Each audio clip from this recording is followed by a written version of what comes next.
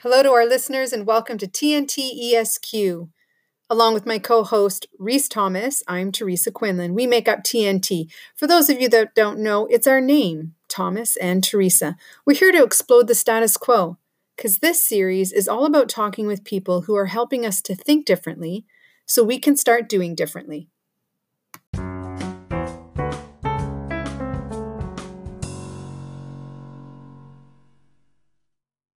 Joining us today is Nick Davis. We often get our guests to write a long bio, and we love it when they share all their highs and their lows, their achievements. No one has done it so succinctly or quite so brilliantly. It's only just over 2 lines, and I think it tells us everything. So I'm just going to read it for you. Who is Nick? Nick is a mum, a writer, a transformation consultant, an all-round eccentric, doing her own thing in her own way in the hope that she can make others smile and love themselves a little bit more. Brilliant. Welcome, Nick, to the show. Thank you very much. And thank you very much for asking me to come on. It's a real pleasure. Thank you. We love people that like to do things their own way. Yes. Doing the status quo. That's what the show's about. So perfect. So you mentioned there you're a transformation consultant. We had a little chat before we hit record. As you know, we always like to start off with a question, tell us about your passion, your obsession in a good way, how that came to be so important, a driving factor, whether it's your purpose or whether it's just your passion. So tell us a bit about how transformation itself became such an important part of your life and why it is the main focus for the work you do now. It's really interesting, having spent such a huge part of my career in transformation, on a daily basis, turning up to work in rapidly changing environments. I could be on a project in one part of the world on a Friday, and then I could be somewhere else on the Monday morning.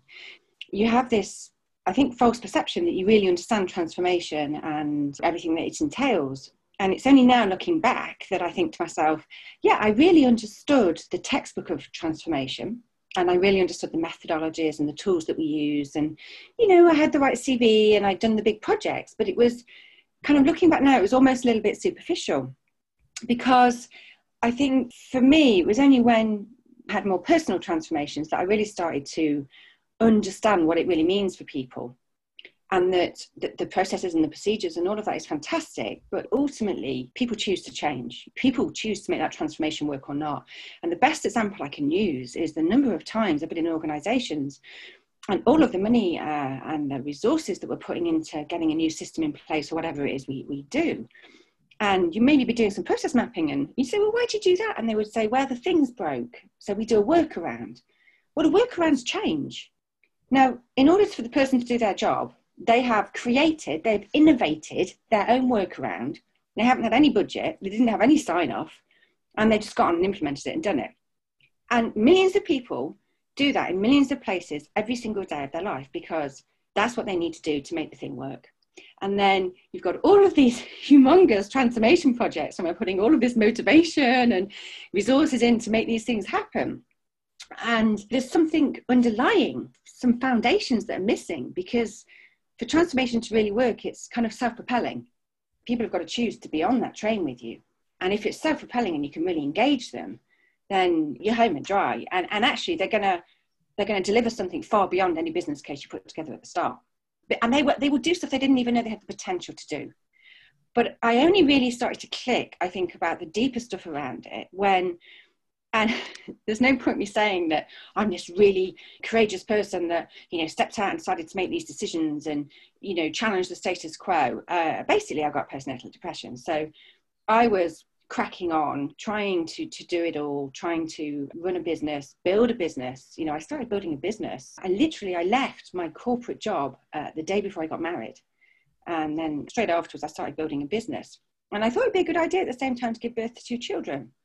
It's ridiculous looking at it now, what I used to be doing, trying to totter around 8.5 months pregnant in heels and find some jacket that I could wear so I could go to a meeting, and trying to do all of that because that's what I did. That's who I was.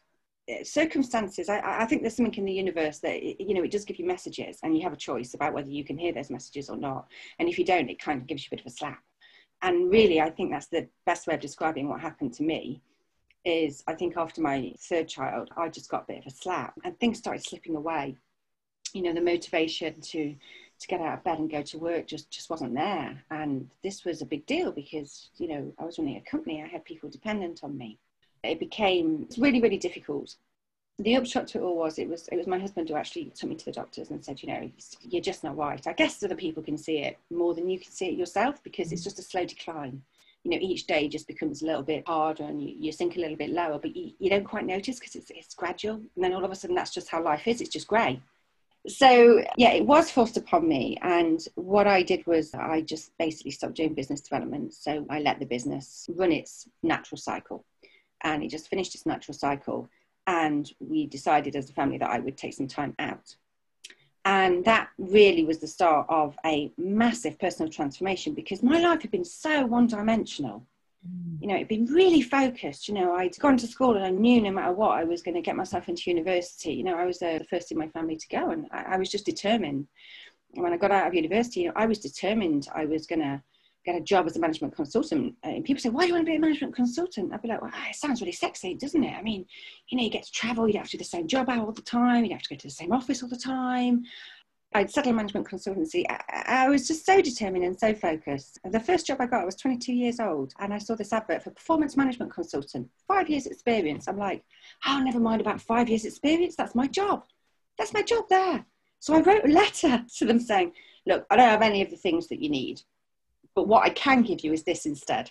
And the MD of this firm was just so impressed by my courage or my front or whatever it was that he interviewed me, and he actually gave me the job. He actually gave me the job. It was, you know, one of the best 5 years of my life. The irony was actually he gave me the wings, and then obviously I wanted to fly. So, you know, I did move on. But it was a very one-dimensional, very focused. Everything was about, you know, doing as well as possible and delivering transformation on a daily basis. There's something really ironic about the fact that you're there delivering it on a daily basis, and you almost keeps you so busy you never really have to look at your own transformation, your own journey, and then it's forced upon you. And mine was forced upon me, postnatal depression, which made me take stock and take a career break and really look at how I wanted to spend my life, what I wanted to do, and the type of work I wanted to do. I hadn't realised until I stepped back from it how unhappy I'd become. And the reason I'd become unhappy was because I'd lost my meaning. You know, in the early days, it was all about, you know, I got that hunger. You know, I got that hunger. I wanted to get somewhere. I wanted to be something. I wanted to make a difference. And I felt like I was doing that. And then somewhere along the way, I had got somewhere. And then it had been about generating the sales and creating the money, thinking, how much do I need to sell this month, you know, to make sure that everything's covered. And you know, we need to be seen to be this turnover. And if I don't hit that turnover, then all of those other consultancies are 1,000 times better than me, and therefore I must be a failure. And there's all this narrative that goes around. You know, there were some really quite dark corners that I had to look in and go, well, why does this matter so much? Why do you have to be seen to be successful? Why can't you make that decision yourself? I still catch myself now. I still look at people now and, you know, see them juggling families and these wonderful careers and think, oh, crikey, you know, I missed the boat. Did I make the wrong decision? But ultimately, I think we're led on the path we need to go on. Because when I got over postnatal depression, I did go back to work. Intermittently, I've been back to work through the past few years. But then, very sadly, my brother-in-law got ill. And then after that, my dad sadly got terminal cancer. And I very much wanted to be there. You know, the universe was saying, it's just not time. There were other things. There were other things that you're needed for. There was other purposes that you have in life. But through all of that, I never lost that curiosity and that thirst for intellectual stimulation and questioning and observing. But the thing that it made me do was to actually start observing and looking at myself and looking at what is it that people really need to be able to transform. Because any of us can pretty much do anything if we really set our minds to it. And now I guess I'm coming back in for my second act. This act's really important because it's my, you know, it's not meant to be morbid, but it is my final act, you know. I've got the next part of I've got maybe 15 more years working in me. So this is my second act I'm coming to. And I want it to be meaningful, and I don't want to lose my way.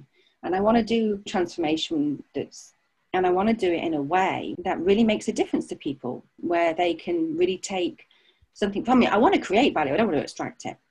I guess that's the fundamental difference. Well, perhaps there's something interesting in looking at first, second, third, fourth, fifth, how many acts we have. It really is dependent upon how many transformations we experience. And if we're willing to look and observe into life, sure, you're in your second act. That's not to say there won't be a third or a fourth or a fifth. I mean, foreshadowing what the future holds for us. I think some people have that ability, and maybe you also have that ability. I only have 2 lined up. Personally, I believe that the number of transformations isn't set in life. How deep are we willing to go? That's how many transformations we may have.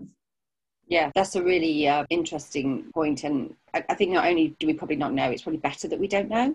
It's like sometimes if you do too much prep for something, actually you ruin it. You take away the innovation, you take away the creativity, the spark that can come with something. You may miss a turning that might come along. So yeah, you're right. It may be more than one act. There's before and there's next. I guess that's where I am. There's before and there's next. Yes. Yeah, you're here now. Yeah. Yeah, exactly. I love how you've made transformation your purpose, and you transforming other businesses' lives, and you're facilitating people in your company, and you were taking on all this thing. You've got children, marriage, but it wasn't until something stopped you that you realised, like, all these skills and transformation that I've been putting out into the universe, I now need to turn back inside to me. And it was only then that you were able to keep hold of the things that were really important to you, but also let go of the things that were causing you the stress and the disease. And I'm interested to know what the new transformation means to you, because you talked about, all the methodologies, the textbooks, all this kind of stuff, which some people are still really important, still really value. But for me, I call myself a transformation guide sometimes as well. And people love it, but they're like, well, what's it going to mean? What's the end product? I'm like, well, it really depends on you. I don't have a program of, do this every week and this is the result. I need to get to know you, and together we'll create this space and understand where you are on your path. An individual solution, that doesn't sound right, but an original discovery and a unique answer. Transformation in the past was corporate, big four, textbooks, methodologies. What's transformation like today if I'm working with you on a personal basis, or I've got a small company, I need someone with your pizzazz to come and jazz things up?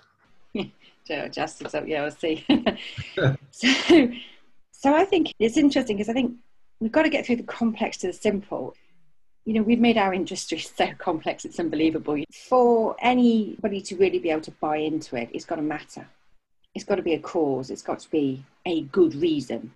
There's almost 3 things. You've got the individual, you've got the teams, and then you've got the organisation. And we've always talked about, organisational transformation, and we do, A, B, C, and D, and so forth. And the methods do have a part to play, because when you're in the middle of a storm, you still need to have a compass. But I think that if we just look at the needs of people, I'm a huge fan, for example, of people like Dan Pink, who, are really looking into what motivates people and what drives them. And that's the fuel that drives the engine. So the first thing is, well, what are we getting people to believe in? Why are we doing this? I have seen a lot in my career, change for change's sake. Oh, we've got a new CEO coming in. We've got to do a restructure.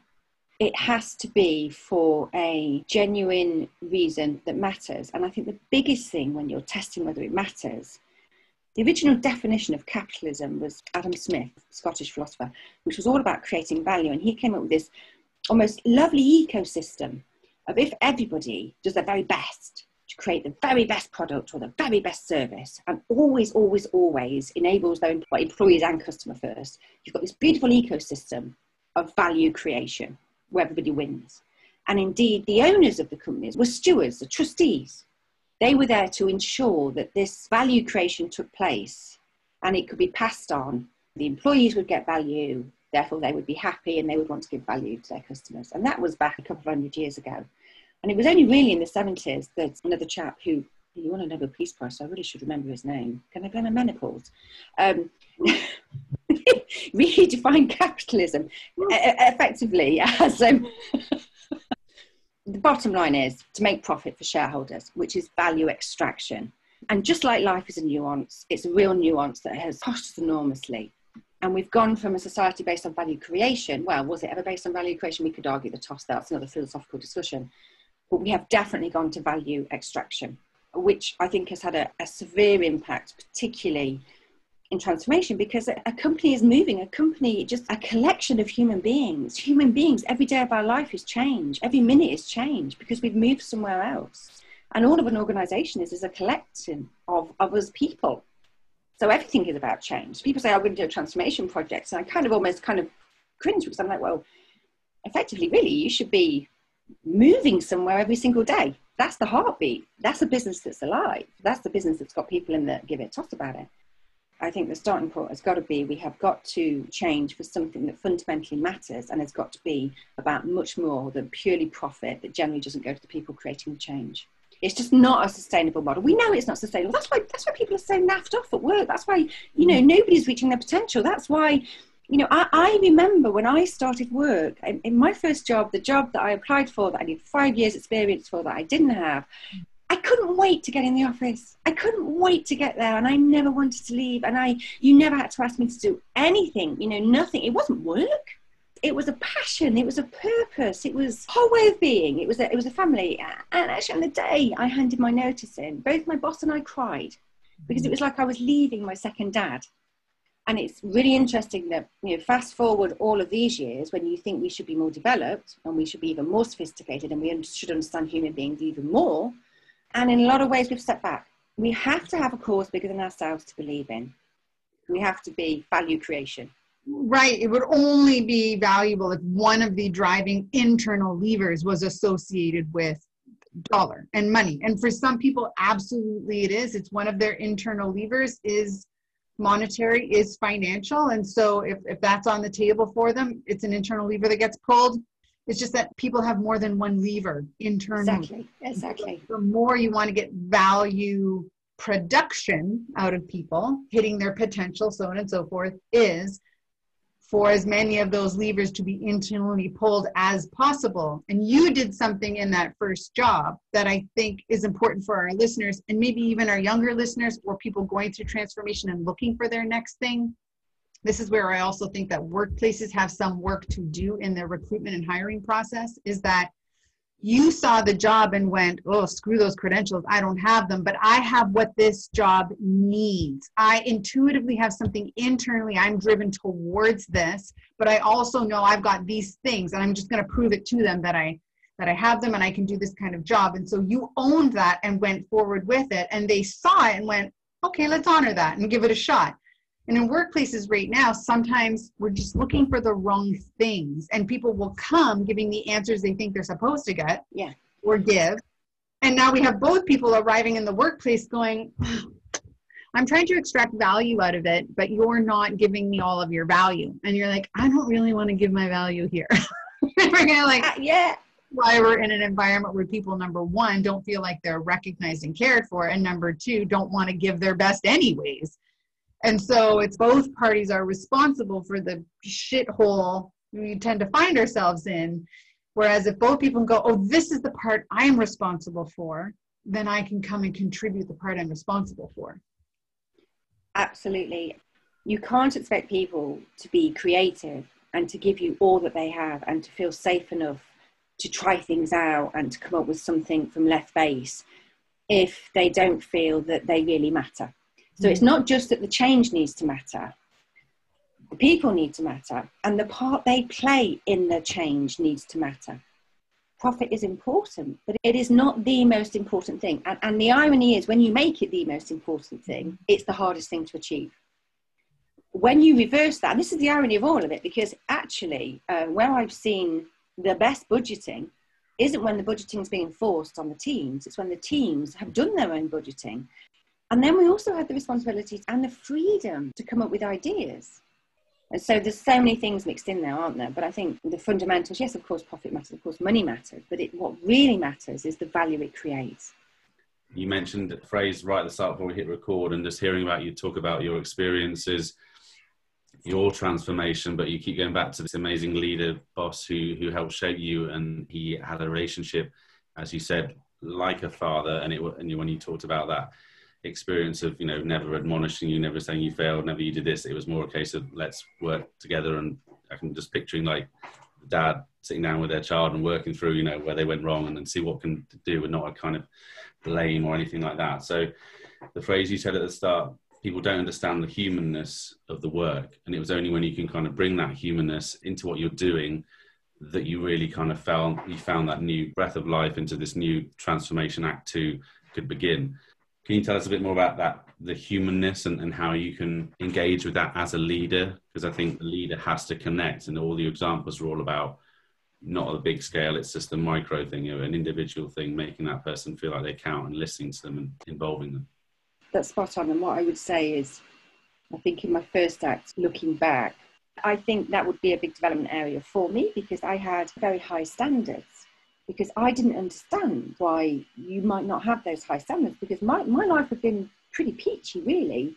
I'd set myself a plan and I had got on, and I have been described before as a force of nature, and I think that's probably what I am. When I set my mind, my mum would always say that. She would say, even at 2 years old, I just gave up trying to put the dress on you if you didn't want to wear it, because I knew it wasn't going to happen. You were just always so determined. You know, once you'd made your mind up about something, that was it. But it meant that I could probably be unforgiving, perhaps not really understand people, and be able to work with them and support them to bring out their potential and empower them to do much more, which actually made my life a lot harder, because I had to do a lot more of the work. Mm-hmm. No, why can't we get the people? Hang on a minute, just look at that phrase. Why can't you get the people? Well, hang on, is it about the people or is it about me? In one way I could say, it went off course. It went off the course that I perceived it was to be on. It perhaps was always meant to be on that course. It didn't go quite as I had in my little plan. Postnatal depression was the start. And what hit me at the time was when I went to the doctor, I almost couldn't tell him. I almost couldn't get the words out to actually explain how it felt, because I thought I was the only person in the world. Look, I'm whispering it to you now, even though this is being recorded and shared with everybody, just in case somebody finds out. How powerful that stigma is. Yes, and it wasn't just postnatal depression. It was, not coping with work, or cocking up at work, or not having got something right. And I think there was something about learning to be a bit messier and embrace my own human messiness. And I decided very early on, when I got postnatal depression, when I was in that doctor's surgery, I thought, Christ, I'm not having this. I am not carrying shame on top of everything else, because quite frankly, I haven't got any space left. Enough. And I came out of that doctor's and I was very upfront. Yes, I have postnatal depression. I am not in a great place. I am not managing. I am not coping. I had a brilliant doctor. I was very upfront about the fact I took antidepressants. I have no opinion what anybody else should do. I think that's between you and the GP. That is absolutely a very personal decision. I made the right decision for me. And I decided there and then I was not going to hide my messiness anymore, not ever again, because it's too hard. It feels horrible. I couldn't fight it if I tried. I'm really good at making stuff happen. So if I can't make stuff happen, it ain't going to happen. So I need to stop fighting this battle and embrace the fact that just some stuff that I am finding a challenge. There is too much change going on at too much of a pace, and I am overwhelmed by it. And my brain's just saying, no, stop. I'm withdrawing because I'm just getting hit from all sides and I can't cope with it. And that enabled me, I think, to be a much kinder and more compassionate person to others, because power of being prolifically open about anything in the public domain. I don't want secrets or things that aren't mainstream or things that are still got prejudice and stigma about to hold power. Well, they can't hold power, can they, if I take control of my story? Beautiful thing about it is the number of people, they said, oh, it's brilliant because I felt like that. And I thought it was just me. I thought there was something wrong with me. This is the perfect time for us to hashtag not anymore. So we have a great friend, Helen Amory, who in her episode of TNT ESQ spoke about the foundation for many people and where they're stuck is the not enough syndrome. I'm not tall enough. I'm not smart enough. I'm not worthy enough. I'm not loving. I'm not. And transformation requires that we stop or disrupt that thinking.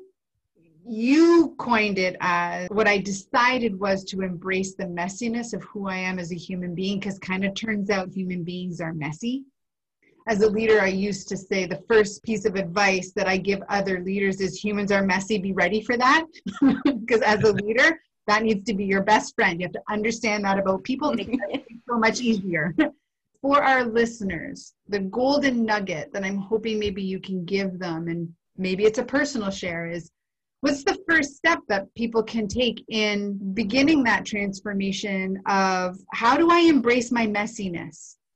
for me, and it doesn't matter what it's always been, what is the next best step? Because years and years and years ago, Ralph Fiennes, the mountaineer, he used the analogy of the mountain, and that you always just look at the step ahead of you. You never look at the top of the mountain, because if you did, you would never climb it. No matter how difficult and challenging, or indeed how exciting and joyous, you know, it works either way.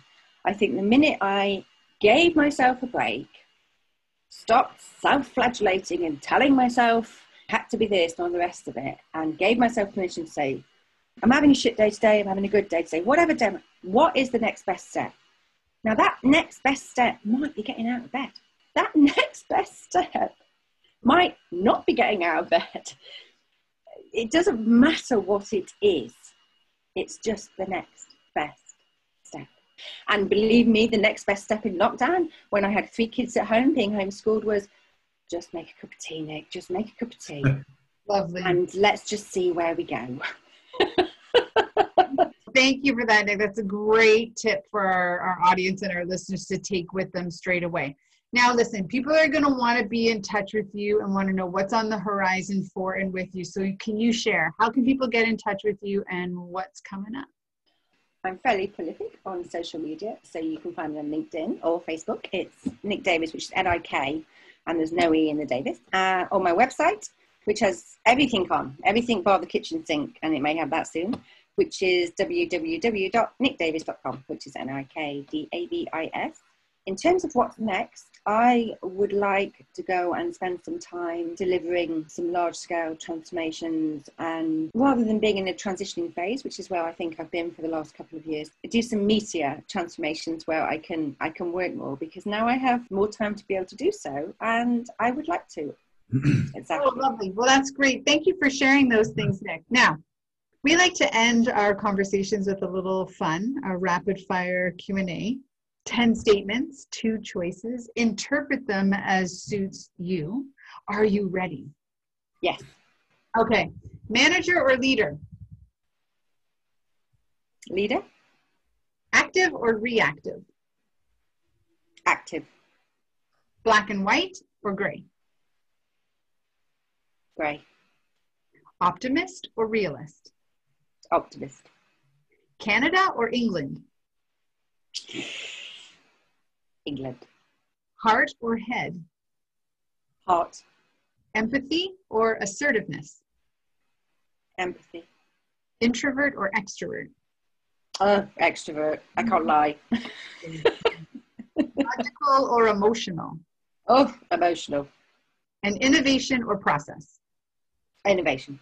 Now I'm curious, and I've not asked this question of any guests before. How did you go about interpreting the question? I went with the majority. So, for example, when you said logical, or what was the one I chose? Emotional. Yeah, logical or emotional. I just went with, well, obviously I'm really logical at times, just because of the nature of, you know, business solving and so forth. But honestly, my lead is emotion. So I just went with the lead.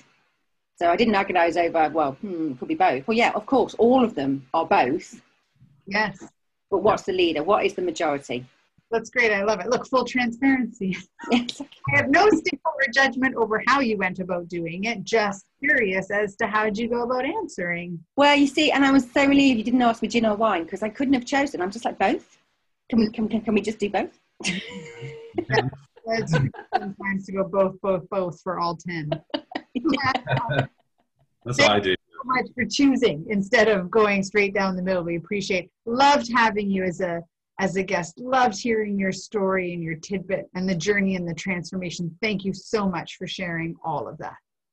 Yeah, I really appreciate you being so open, so open-hearted, completely transparent, as you said. You shared that story, and I'm sure everyone listening to it can relate to at least one part of that.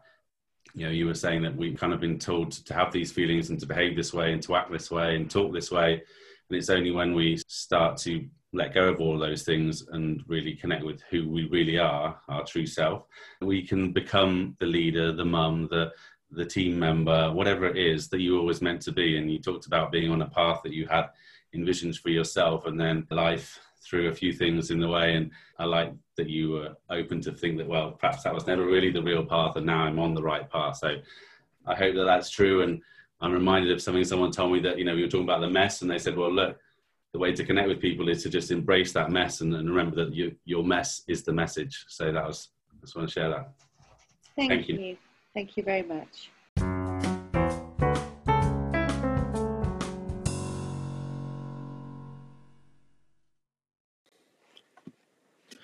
We love to hear all of your feedback here on TNT ESQ. So if you've enjoyed this show, you've learned something, you've been inspired, please share it with your friends. Please rate the show. Please write a review on whichever podcast platform you enjoyed it on, to help us spread the word, help more people think differently, and more people start doing differently. Thank you.